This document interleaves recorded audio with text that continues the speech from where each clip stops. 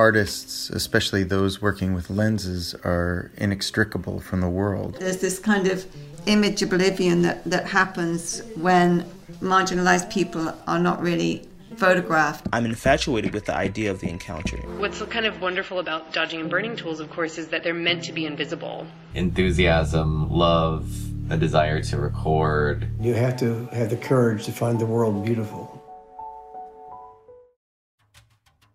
Welcome to the Lightwork podcast. I'm Shane Lavalette, the director of Lightwork.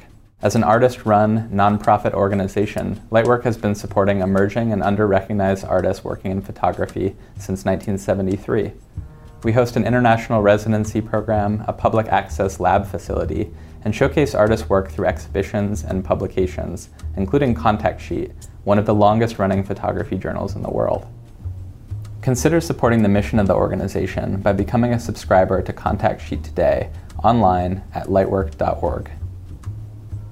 Over the years, Lightwork's multiple galleries have featured over 500 exhibitions.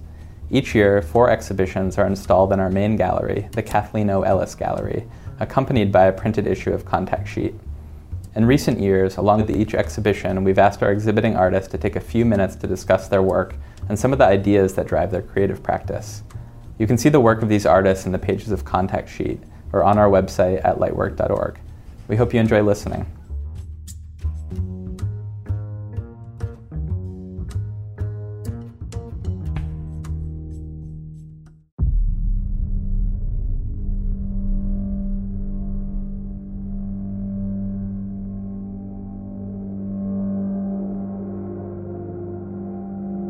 My name is Justina Badach. I'm an artist based in Philadelphia and a fourth-generation refugee who immigrated to the United States in 1980.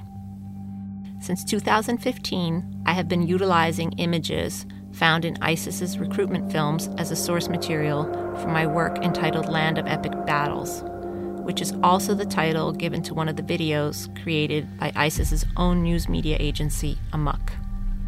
This body of work grew out of a previous series entitled Epic Film Stills that focused on single frames of empty landscape images found in macho films like Wyatt Earp and Young Guns.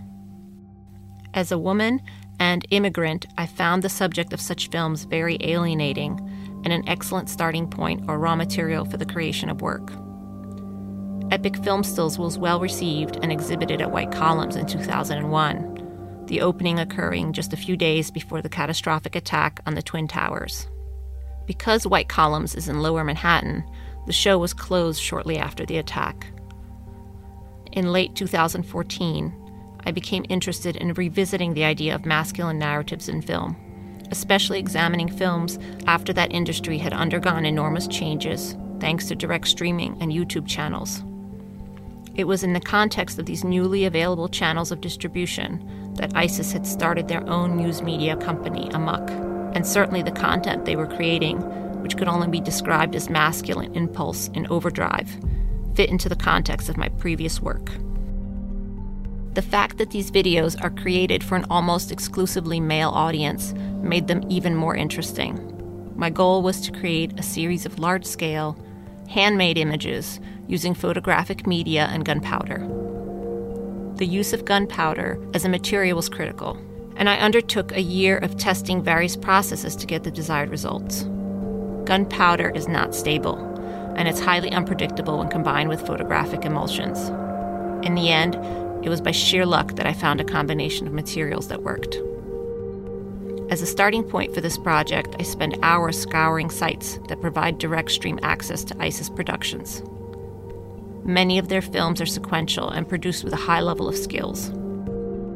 Working from the position of both censor and video editor, I isolate the single frames depicting sites that serve as backdrops for ISIS's ritualistic displays of male camaraderie, acts of violence, and mutilations.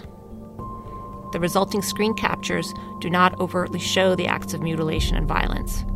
Instead, the images are organized into groups that give form to the do-it-yourself, InfoWar-coded lexicon of ISIS's methods, signs, and symbols. Through the coded iconography of these groupings and the destructive potential of the gunpowder that is used to make the images, the violence of the source material is registered, suggested, but not seen. the title for each image is taken from the ISIS episode in which the image appeared, drawing our attention back to the horrific acts disseminated by these streams.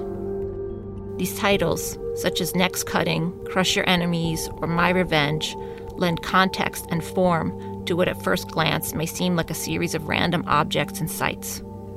An image that resembles a graphite drawing of an empty truck in the desert or a helicopter hovering in a cloud-filled sky is innocuous until the viewer is told that the context is ISIS-produced and the truck is actually a bomb.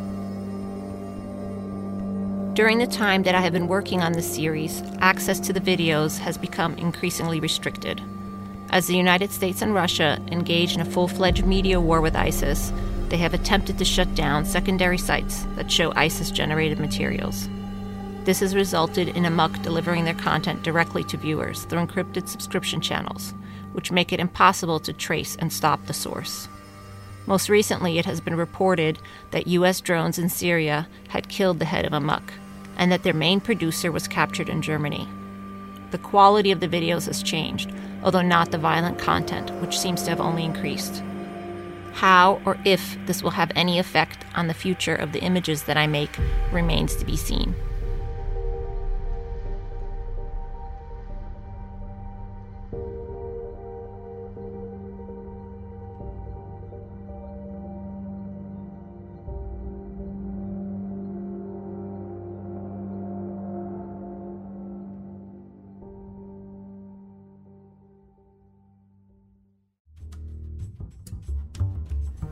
Thanks for tuning into the Lightwork podcast.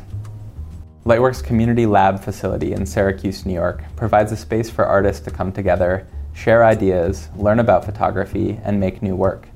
If you're an artist, Lightwork Lab can also make exhibition quality prints, scans, or retouch your work for you. Connect with the lab online at lightwork.org/lab. If you'd like to support this podcast, consider Lightwork's Fine Print program. Featuring exclusive signed prints starting at just $300, buying from our online shop is an excellent way to further your personal art collection while supporting Lightwork's mission of offering opportunities to emerging and under-recognized artists working in photography.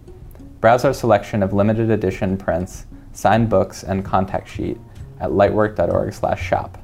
If you can't support us financially, consider telling 2 friends about this podcast.